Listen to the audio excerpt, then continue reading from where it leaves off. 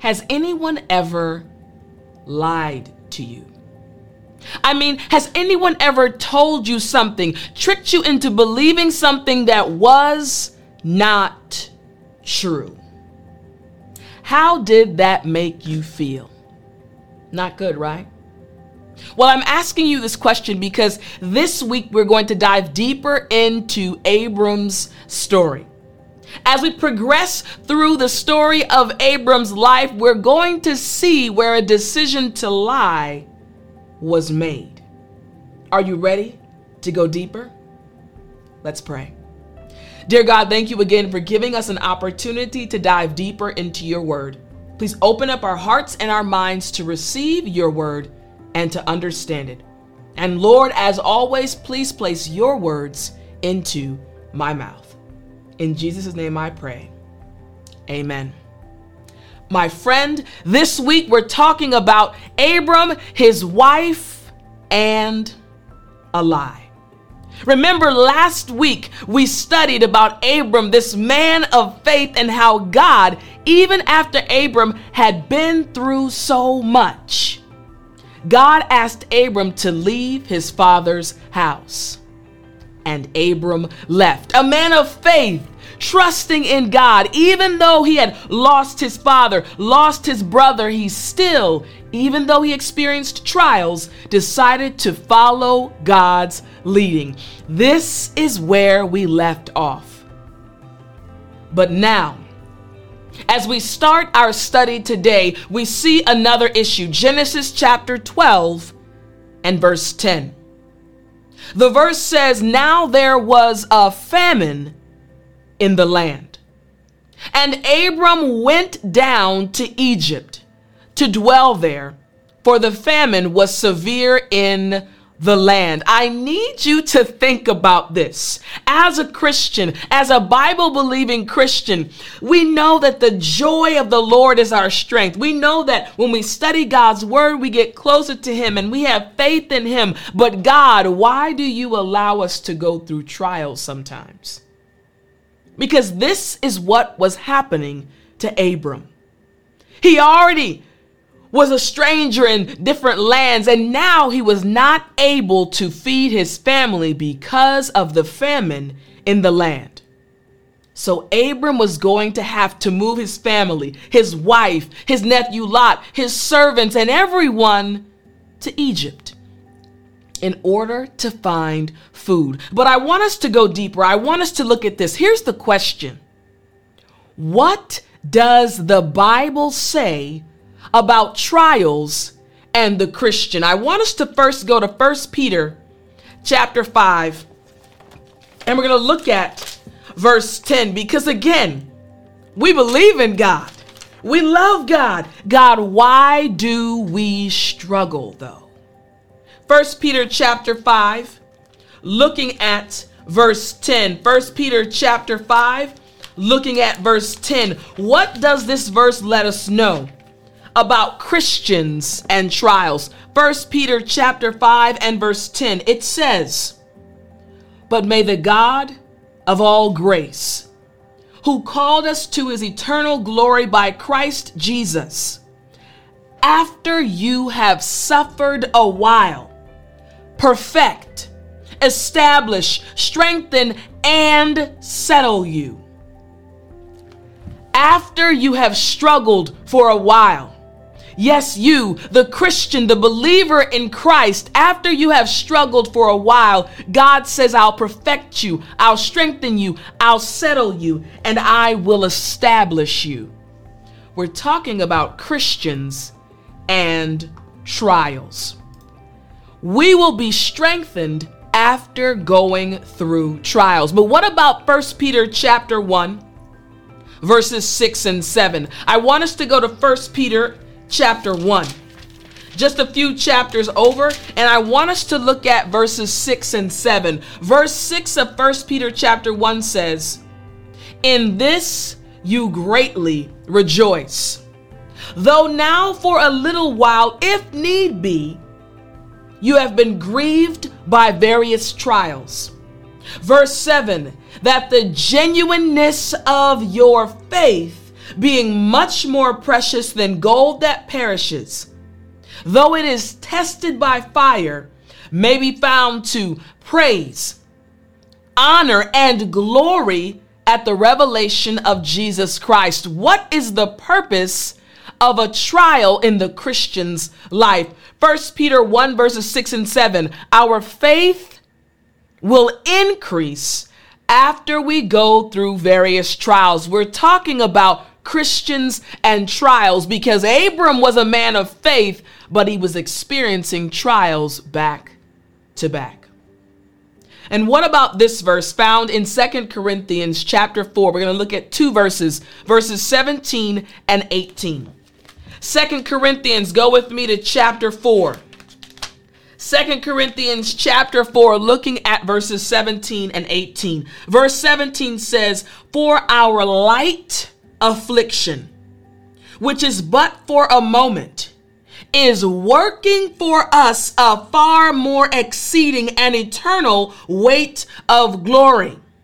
Verse 18, "While we do not look at the things which are seen, but at the things which are not seen, for the things which are seen are temporary, but the things which are not seen are eternal." We're talking about Christians and trials, and these verses let us know our momentary trials are actually building us for eternity. No, we don't like trials. I'm sure Abram didn't want to go through the trials he was experiencing. He wanted to feed his family, but God is letting us know through his word that trials actually strengthen us, perfect us, and they're building us for eternity. We're talking about trials and the Christian. Let's continue. So there's this famine going on, and Abram went down to Egypt. Now we move on to verses 11, 12, and 13. "And it came to pass, when he was close to entering Egypt, that he said to Sarai his wife, 'Indeed, I know that you are a woman of beautiful countenance.'" Now let's pause really quickly. Now, in this situation, I can imagine Sarai as she's following her husband, moving toward Egypt to get some food. She's probably thinking about all the delicious goodies that are going to be in Egypt. And Abram says, "Hey, yo, Sarai, let me holler at you real quick.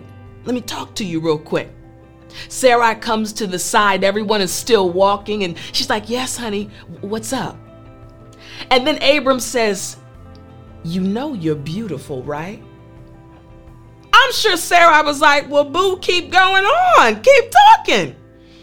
You're really, really beautiful."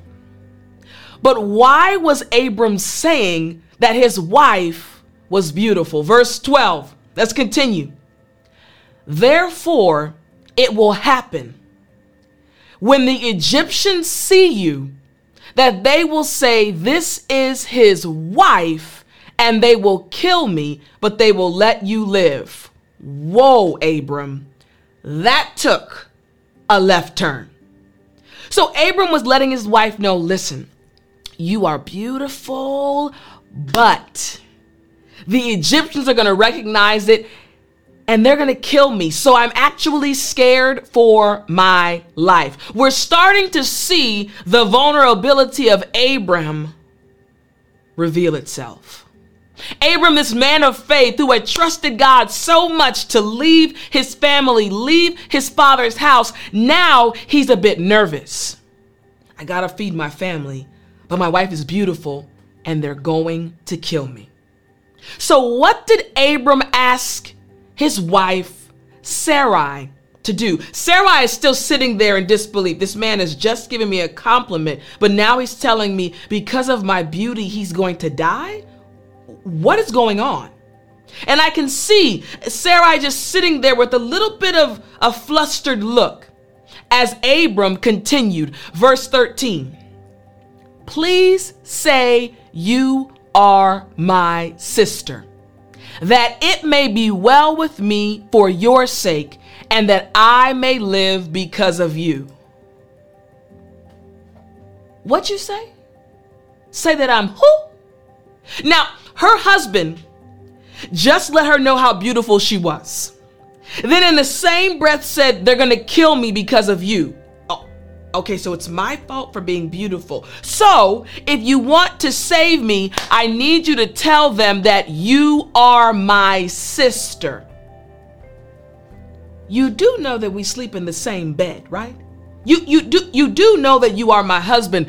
Abram was asking Sarai to tell a lie.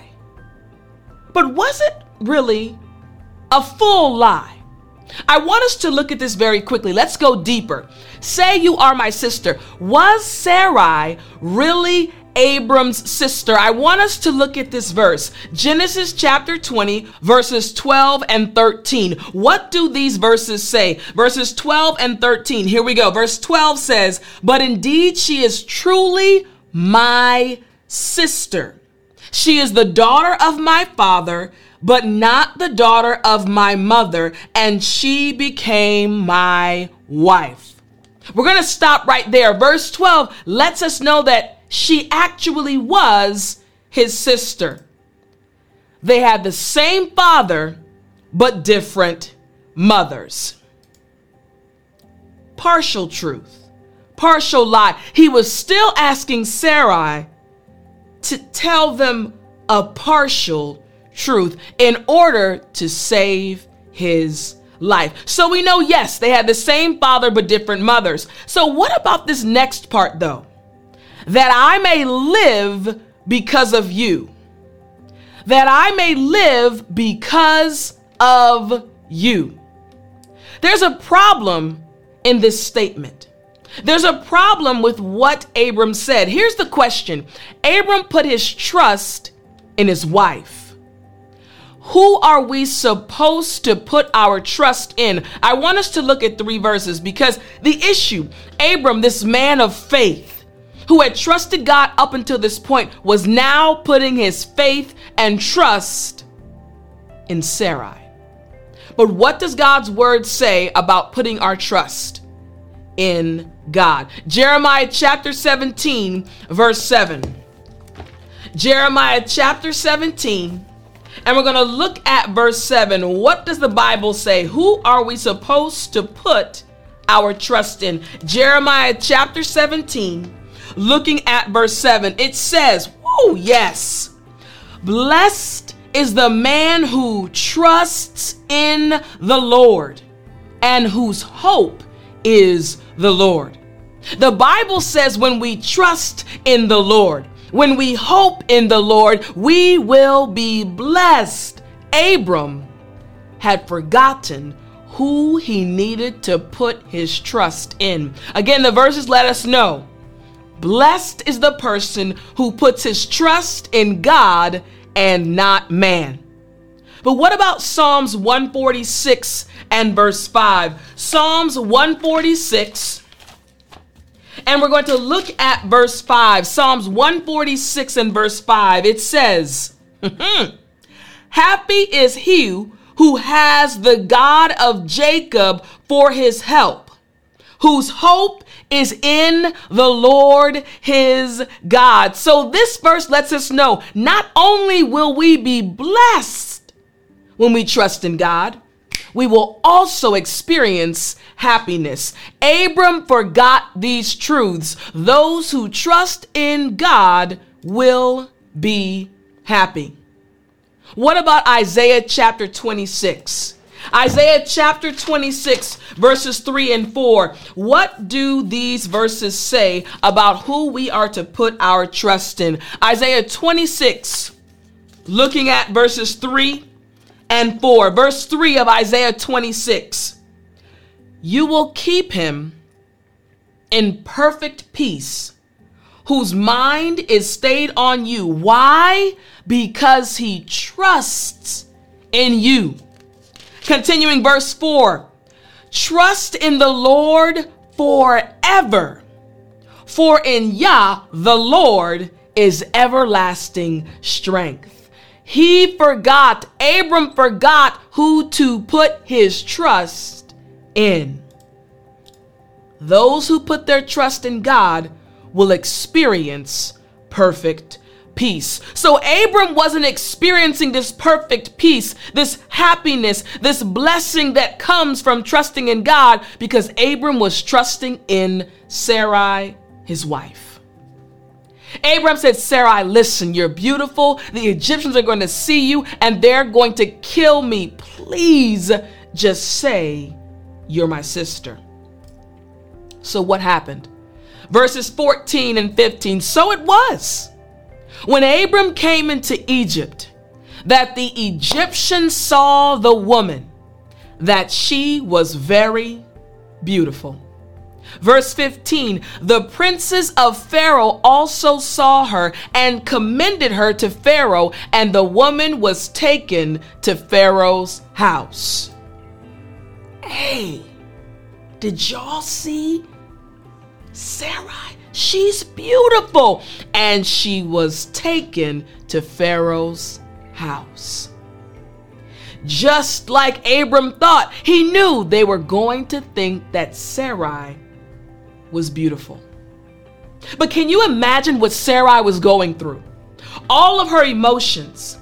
The man she loved was so afraid, even after he had followed God's leading to take them from his father's house. The man that trusted God so much was now afraid of the Egyptians, was now telling her to say she was his sister. Imagine the thoughts that were going through Sarai's mind. And now she'd been taken away from her husband, and she's in Pharaoh's house in a strange land with people looking at her. Wow, she's so beautiful. But this was still a strange place for her. Think about what Sarai was going through. Verse 16. He treated Abram well for her sake. He had sheep, oxen, male donkeys, male and female servants, female donkeys, and camels. Now, we don't see a specific verse that says verbatim that Sarai told Pharaoh Abram was her brother. But the very fact that Pharaoh gave gifts to Abram is proof that he didn't know Sarai was Abram's wife. And we're going to see this as we continue going through the verses. But now we see Abram getting all of these gifts from Pharaoh. Gifts of animals, which at that time were very valuable. He's giving these gifts to Abram because Sarai is so amazing. But Sarai is still in Pharaoh's home, away from her husband. Now we see verse 17. But the Lord plagued Pharaoh and his house with great plagues because of Sarai, Abram's wife. Listen, God was not about no games. He said, Abram, you might be tripping, but I'm not. The Lord responded, wait a minute, Sarai is the wife of my child. This is my child. Abram belongs to me. He is the one that followed me. And yes, he's tripping right now. He made a mistake, but I'm still going to protect my children. So the Lord plagued Pharaoh and his house. I want us to look at some verses as we go deeper. What does the Bible say about taking another man's wife? I want us to go to Proverbs chapter 6, verse 29. Proverbs chapter 6 and verse 29, because God wasn't just acting crazy. There's a reason. Proverbs 6:29. Proverbs 6:29 says, so is he who goes into his neighbor's wife. Whoever touches her shall not be innocent. Look at the value God places on the marriage bond. God is plaguing Pharaoh and Pharaoh's house. Why? Because Pharaoh has Abram's wife, Sarah. In other words, God will hold the man guilty who takes another man's wife. But what about Hebrews 13, and verse 4. Hebrews chapter 13 and verse 4. Again, we're talking about what the Bible says about taking another man's wife. Hebrews 13 and verse 4. It says, come on now, marriage is honorable among all, and the bed undefiled. But fornicators and adulterers God will judge. We're talking about how God feels about a man taking another man's wife. God will judge adulterers. So God started plaguing Pharaoh and his house for Sarai. Isn't it interesting that Abram chose to trust his wife instead of trusting God, and yet and still God still came through and protected his own? We must never forget that God always wants to protect us. As we continue, verse 18, and Pharaoh called Abram and said, "Yo, what is this you have done to me? Why did you not tell me that she was your wife?" Verse 19, why did you say she is my sister? I might have taken her as my wife. Now, therefore, here is your wife. Take her and go your way. So we see right here, we're going to pause. Pharaoh had not taken Sarai to be his wife. He had not slept with her. She was not defiled. However, somehow he realized that Abram and Sarai were more than just siblings. And he was shocked. Dude, why didn't you just tell me she was your wife? It's like he was questioning Abram's faith. Why did you lie to me? Abram had lied because he was afraid for his life and decided not to trust God's ability. We have to remember that even when situations look scary, we have to trust that God can and will do anything for you and for me. The last verse, verse 20. So Pharaoh commanded his men concerning him, and they sent him away with his wife and all that he had. This man, Abram, a man of faith, a man who last week in our previous lesson we saw trust God so much amidst trials, had a moment of weakness where he feared man more than fearing God, our Creator. He forgot that God protects his own. Yet and still, God still protected Abram and Sarai, and they were still blessed.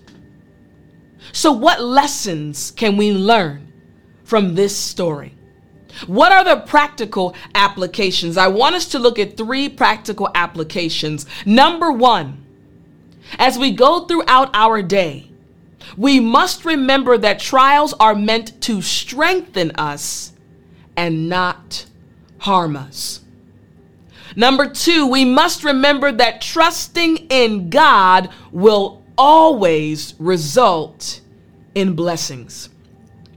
And number 3, it is important for us to never forget that God values and wants to protect the marriage relationship.